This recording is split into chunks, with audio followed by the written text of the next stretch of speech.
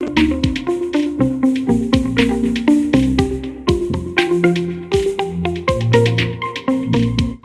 everyone, my name's Mike Cook. I'm a research fellow at Queen Mary University of London, and in this talk I'm going to be giving you an overview of my vision paper at COG 2021, The Social Responsibility of Game AI.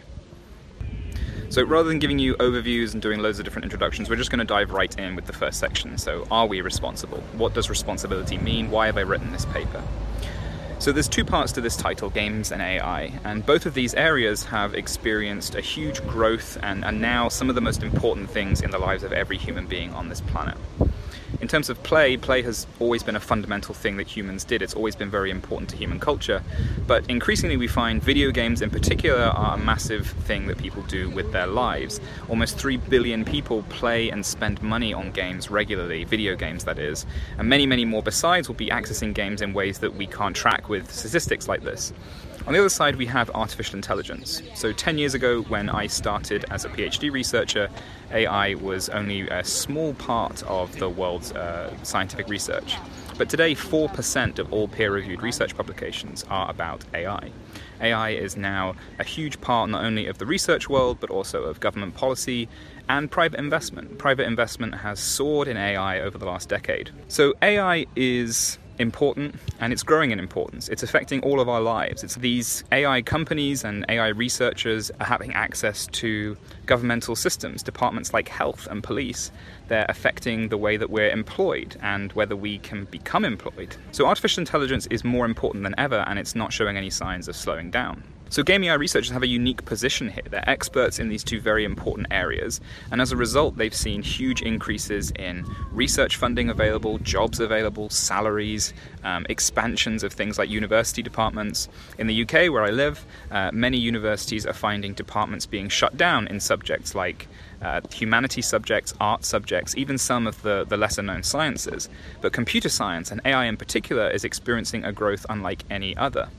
So for us, it's now easier to get promotions, it's easier to get press coverage, it's easier to get research funding. That doesn't mean that it's easy. Many of game AI researchers watching this talk will certainly be sighing or rolling their eyes at this point, because there's still a lot of problems, there's lots of discrimination and luck and prestige problems, but compared to some other fields, we have it much easier. And what this means is that we have a platform, we have a lot of power, we have a lot of opportunities to do something. The question is, what are we doing with that? So to whom are we responsible? Who are we affecting by the work that we do? Well, in the paper I identify 4 groups that I think are worth mentioning. The first is game developers themselves. Now, we obviously already think of ourselves as affecting the lives of game developers, but we often don't talk about what that actually means.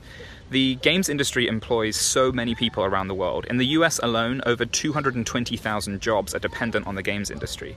So there are huge numbers of people all around the world who are affected by what happens to games and how they're made and how they're bought and how they're played. Despite that, when we think about our interactions with the games industry, the people you see speaking at things like GDC, the people whose work you see covered in the games press, well, that's a much shorter list of people. That's not hundreds of thousands or millions of different people. That's usually the same 100 or so famous names, often white men, who are telling us the same stories over and over again. So our research is impacting all of these people who we don't hear from. We've never met, we don't speak to very often.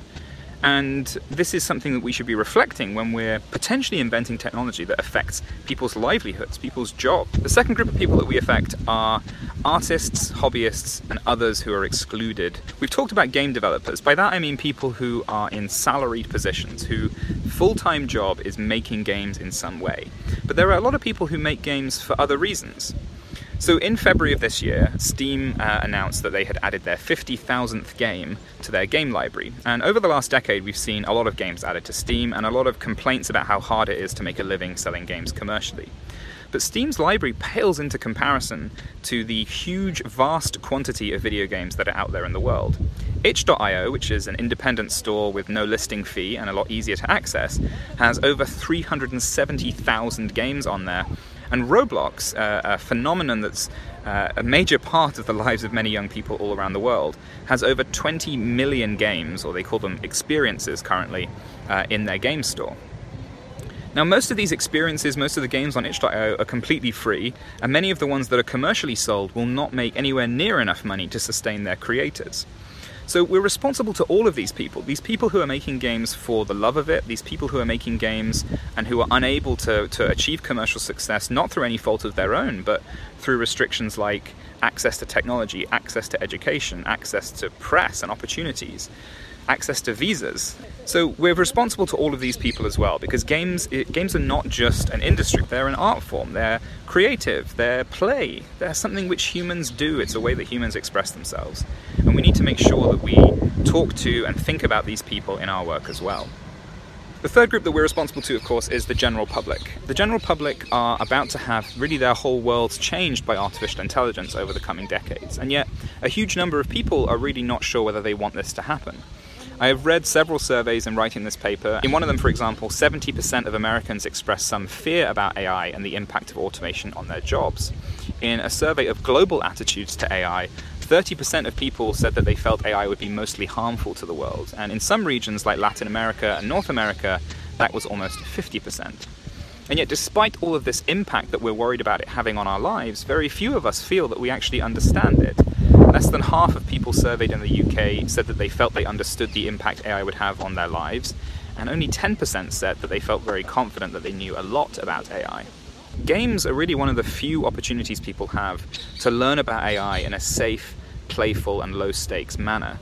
And that makes the work that we do especially important, because we have an opportunity to educate and empower the general public and allow them to act with confidence when they interact with artificial intelligence, and maybe not be as afraid about the future, or if their fears turn out to be justified, which they may well be, then we can hopefully give them more understanding and the tools that they need to act on that. And finally, we are responsible to each other. This community of games researchers, including game AI researchers, but not exclusively limited to it, is hundreds or maybe even thousands strong, depending on how you define it. And if we can't be responsible to one another in terms of making our community a better place, then we don't really have any hope of doing any of these other things that I've already listed.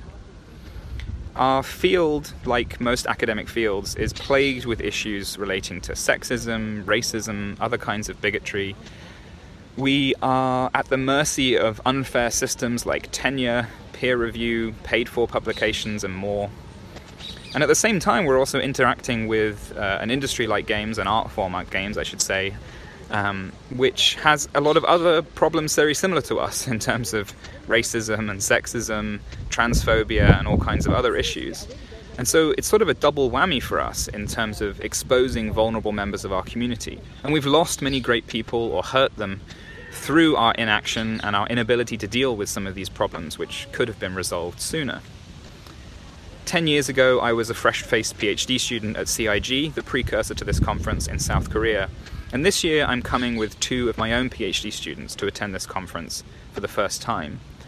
And I want to make sure that the community we're leaving behind for the next generation of researchers is better than the one that I've witnessed over the last decade.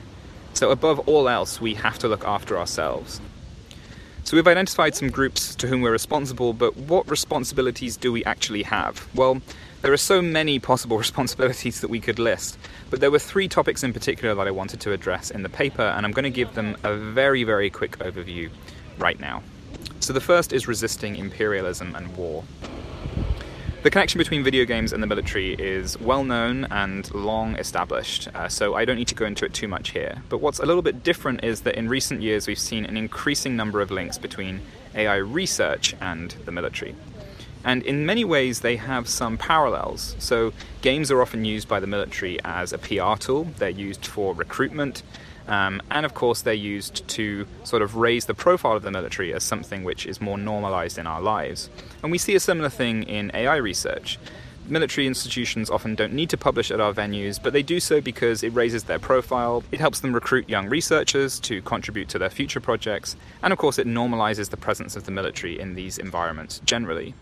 There's been a lot of disturbing developments recently in the relationship between the military and AI research.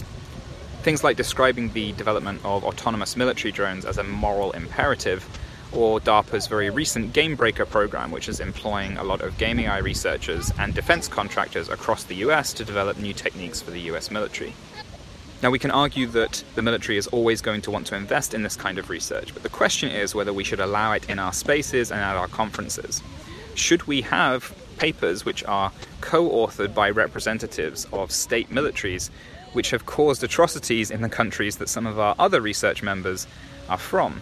Our community contains many refugees or descendants of refugees who have had to flee the actions of countries who are also publishing military research at our conferences, and to me this just seems like something which shouldn't be allowed to go on.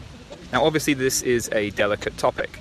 A lot of us are funded by military research, and that is not always explicit in nature. Some of us take military funding for all kinds of reasons, sometimes because it seems to have genuinely good applications, sometimes because we need to employ people, we need to keep roofs over people's heads, we need to keep people's work visas intact. There are so many good reasons to take money from bad people. But I do think at some point we need to rethink our relationship with these organizations, and I think that time is fast approaching. And in particular, because of games' importance in the public sphere and their relationship with everyday life, we should be very careful in allowing our platform to be used by groups like military organizations to promote themselves, to normalize themselves, and to kind of hide or launder their reputations behind something fun and playful. The second responsibility in the paper is resisting capitalism. Now, I understand that capitalism for a lot of people has a lot of strong connotations as a word, and a lot of people see it as something scary or leading to terrifying political arguments. But that's not what I'm trying to do here. Capitalism is a concept, it's a feature of our world that we live in. There are people who are very proud to call themselves capitalists. And we have to ask ourselves, given that everything we do is in some way affected or influenced by capitalism, how much do we want to lean into that factor? Now, in the paper, I identify two ways in which I think our work is influenced by capitalism in particular, one of which is what I call the tyranny of scale. This is our tendency to move towards bigger, more expensive, and more complex solutions and technology. Now, it's always good to try and push our results as far as possible and see what we can squeeze out of the latest and greatest technology. But private investment in AI research in particular has led us down a more dangerous road, where money is directly related to new research results. Simply buying more things allows us to do better research at scale with certain techniques. And we need to be careful about this, because at some point we're producing technology which can really only benefit very few people who can afford to leverage it themselves. It doesn't matter how reusable or how much Microsoft wants to talk about cloud computing, for example. Ultimately, it's not good to centralize power in a few corporations, and it's not good to develop technology that can only be used if you have access to 100 NVIDIA GPUs. So in the paper, I talk about things like encouraging us to be honest about the resources required to run the research when we publish it, and also to encourage maybe tracks that have hardware limitations, like a track of research only focused on Pico 8, which is a sort of cut-down, limited resource computing game development platform. The second aspect to resisting capitalism that we've identified in the paper is being realistic about automation. So I work in a field called computational creativity. That means I look at things like generative content for games and also automated game design. And when we talk about automating things, we often talk about making people's lives easier. Lots of papers talk about this. We talk about speeding things up or lowering cost, with the idea that this will somehow make people's lives better. But in the paper I point out that there are major tools in the games industry, like SpeedTree, for example, that have made the generation of certain types of content very cheap and very easy. And yet the games industry is still plagued by abusive conditions, crunch, overwork, wage theft, and worse. So it's clear that automation is not going to make anyone's lives better. And the reason for that is that the way most of these companies are run, if we make it easier to produce a product, the product will expand, or the pressure on the workforce will increase, until they are at the same level of stress and productivity, as it were, as before. So that doesn't necessarily mean that we shouldn't look into automated systems. I certainly don't want to do that. I'm having a lot of fun doing it. But we need to be seriously realistic about what the possible impact of our work is. And we need to contemplate whether we can do our research in a way that more strongly resists automation in some way, that is perhaps anti-capitalist. Otherwise, we're going to find that our research soon enough is going to have a fairly toxic impact on the games industry potentially, and hurt some of those people that we were talking about earlier on in this talk. The final responsibility identified in the paper is the responsibility of building a better academy. Now, this is a difficult subject because I've had a lot of arguments and clashes with people in this community over the years, trying to do things as minor as instituting a code of conduct at a conference or an event. But the fact is that we can't keep having these little disagreements. and we need to start taking bigger strides in order to protect the people in our field. I've let down a lot of people in this community over time, a lot of people who are treasured friends, and it's not good enough that we keep making these small little changes. We keep making these token gestures that inch our field along at a glacial pace. We need to start doing more to improve our community. We need to find ways of improving our communities and leveraging the significant power and resources that we have so that we can create better communities in the future. And unfortunately, this is going to mean uncomfortable conversations. In the reviews for this paper, there were some uncomfortable one-way conversations, at the very least, being directed at me. But unfortunately, people are going to be made uncomfortable by this. We are going to end up risking things. You may have to have awkward conversations with people who you considered your friends. You may end up burning some bridges. But we can't keep on going on as we are. It's not tenable. I understand that some of you might be sitting there thinking, how we are is fine. I haven't had any problems. I haven't even heard of any problems. People like you are making a fuss about nothing, and that's causing problems. But I can assure you, these problems are happening. I just want to end this talk by thanking you for watching through it. I understand that some of these topics can be a little uncomfortable, I guess, to watch. We don't like to have these conversations. One of the reviewers said that they don't come to conferences to be told what to think. But of course, that's exactly why we come to conferences. We come to conferences to hear passionate arguments in favor of a particular approach, whether that's an approach to pathfinding through a 3D environment or an approach to doing research in a world that is evil and selfish and greedy. And so today I haven't come to tell you how to think, but I've come to tell you how I think, and to hope that as a community we can come together to find a better way of working than we do currently. I really do believe that we can do a lot of good in this world, and I think we all just need to sort of band together a little bit and realize that we have that power. I really want to thank you again for taking the time to watch this, and hopefully for having a look at the paper and thinking about your own views on the matter. It doesn't matter whether they perfectly line up with mine, they don't need to. If you do want to talk, hopefully politely to me, you can always tweet at me at MTRC on Twitter. No one's polite on Twitter anyway, actually. You can say whatever you want on there. And if you want to, you can also email me, mike@possibilityspace.org. Thank you so much for listening today. I hope you've enjoyed this talk, I hope you enjoy the paper, and I hope you enjoy the rest of COG. See ya.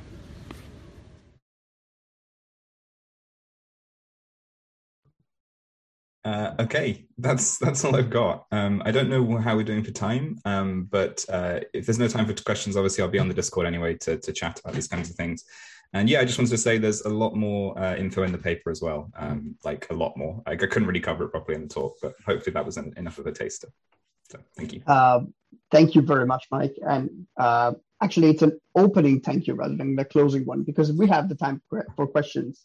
So if anyone wants to, please go ahead. We have a lot of clapping, so that's a positive reinforcement for sure. But I'm sure that there is a lot of people which actually disagree or actually have like a comment or need a clarification. Yeah, so I just wanted to say that I haven't met a single person who agrees with everything in this paper, so I'm not expecting people, don't worry about it, It would be pretty weird, right? Exactly. To have exactly the same spectrum of values. But let's start with Adonis. I'll voice his question. I'm just reading it in real time. So what can an individual do to address any of these responsibilities? Brainstorm with us. Okay. Maybe we don't do brainstorm, but just go ahead and think of concrete actions you actually maybe have put in place yourself, or you think could be put in place. I don't know, maybe for the organization of the next COG.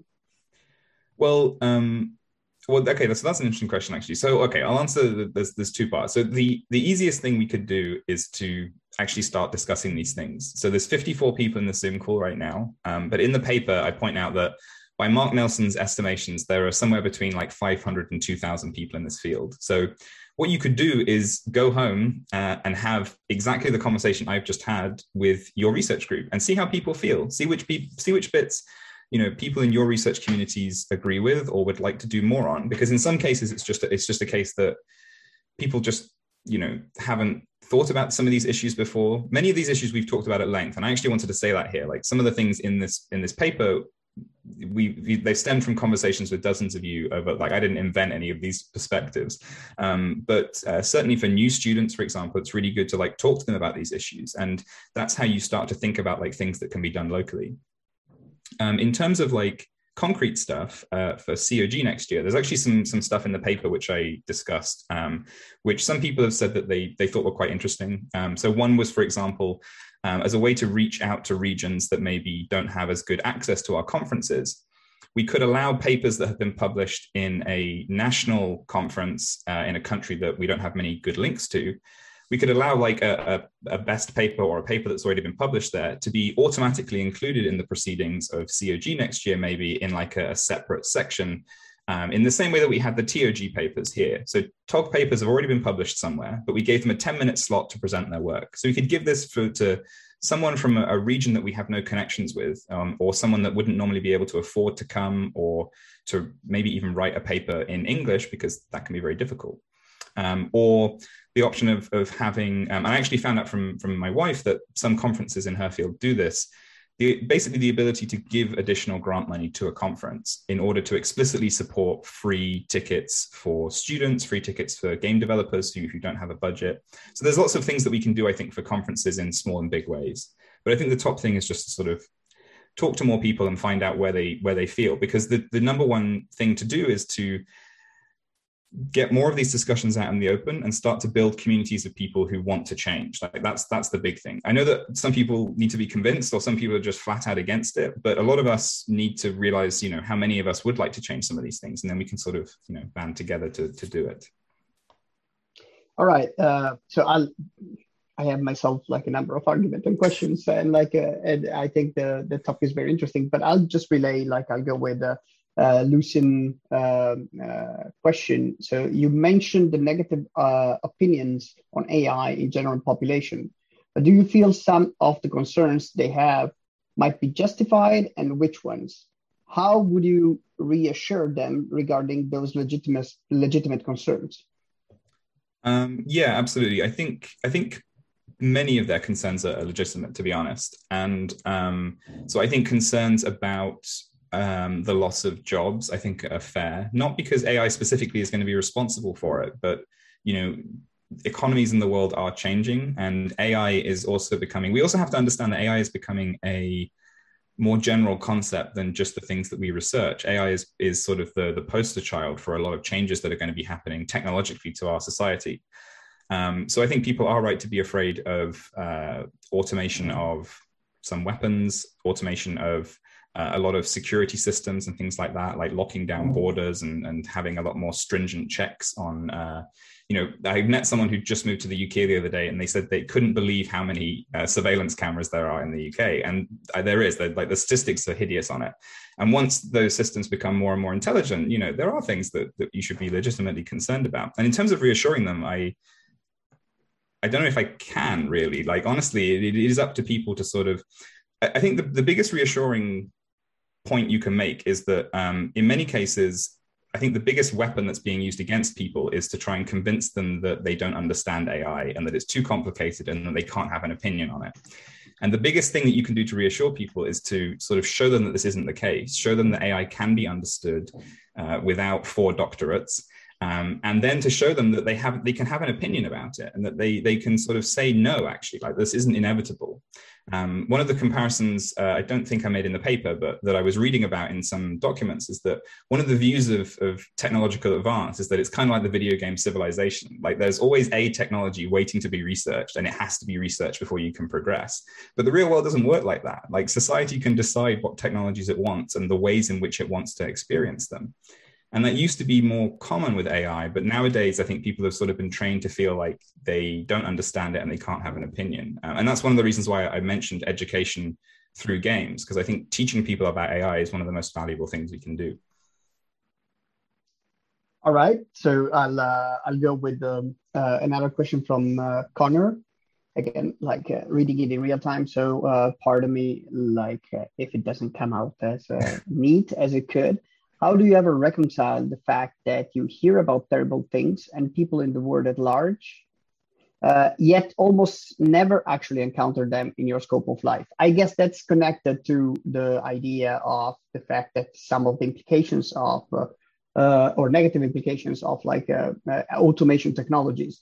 I would like rather to use automation than AI, because I think it's not necessarily the same thing. But like it does have some sort of implications, but they're generally far away. Although with surveillance in the UK, maybe not that far away.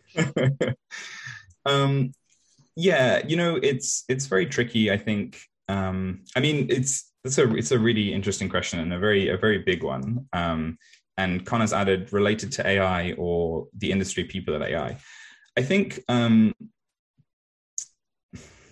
especially now, it's really difficult to seriously gauge the extent of the impact that AI is having on our lives, partly because the messaging about AI is very tightly controlled. So one of the statistics in the paper is that there was a survey done of news articles about AI, and they found that if you look at like what news articles are about, the vast majority of news articles are about industry applications of AI, not academics. And in fact, the proportion of articles that mentioned an academic was the same number as the proportion of articles that mentioned Elon Musk. So our entire field collectively has as much relevance to journalism about AI as like one dude that owns a car company.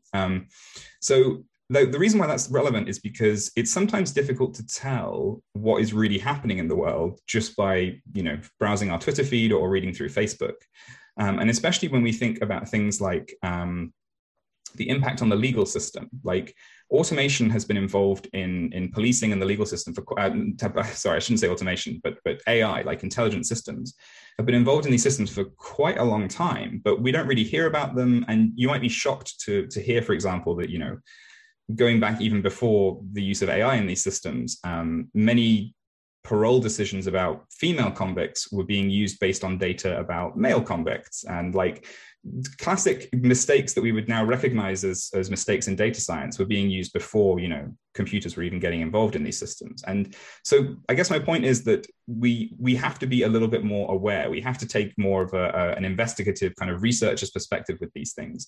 And although we're not always hearing about them, that's partly because there's big money involved in this now. And a lot of messaging about these things is very carefully controlled. Governments are also a little bit cagey. They don't really know where this is going. So I think it's about vigilance, about looking beyond the headlines, and also talking to people. I really recommend talking to people who are actually being affected by these things. And if you want a nice recommendation for where to start, maybe is to look at Jamie Woodcock's writing. I acknowledge Jamie in the paper, actually, but Jamie's written about some really interesting ways that technology is transforming labor and the kind of people who are really affected by it. I don't know if that answered your question, Greg, Connor. Sorry about that, but we can talk more on the Discord. All right, so we can maybe switch to the next speaker in just a minute. I have one question, which is, how do you think, you just mentioned the way that technology affects labor, and you just mentioned before the fact that like the wrong usage of data has affected like let's say policing or like justice management for long before, like, but long is probably not the right adverb, but long before the advent of AI. So why is are we talking about a specific issue with game AI, or are we talking about the fact that as a field we just are not facing what other fields like let's say biology is already facing? So I think in the paper, what I'd point out a couple of things. So first of all is that there are things that are specific to us. So for instance, we affect the works and the work and jobs of people in the games industry. So our work affects their kind of labor and the way that their jobs are going to operate in the future. So there are specific things to us. That's like half of it. And the other half of it, which maybe, is more of a stretch for some people and not as much of a concern, but is if you wanted to sort of change people's opinions about AI and you're a security researcher, it's actually a lot harder to get people to listen to you than if you're a game AI researcher.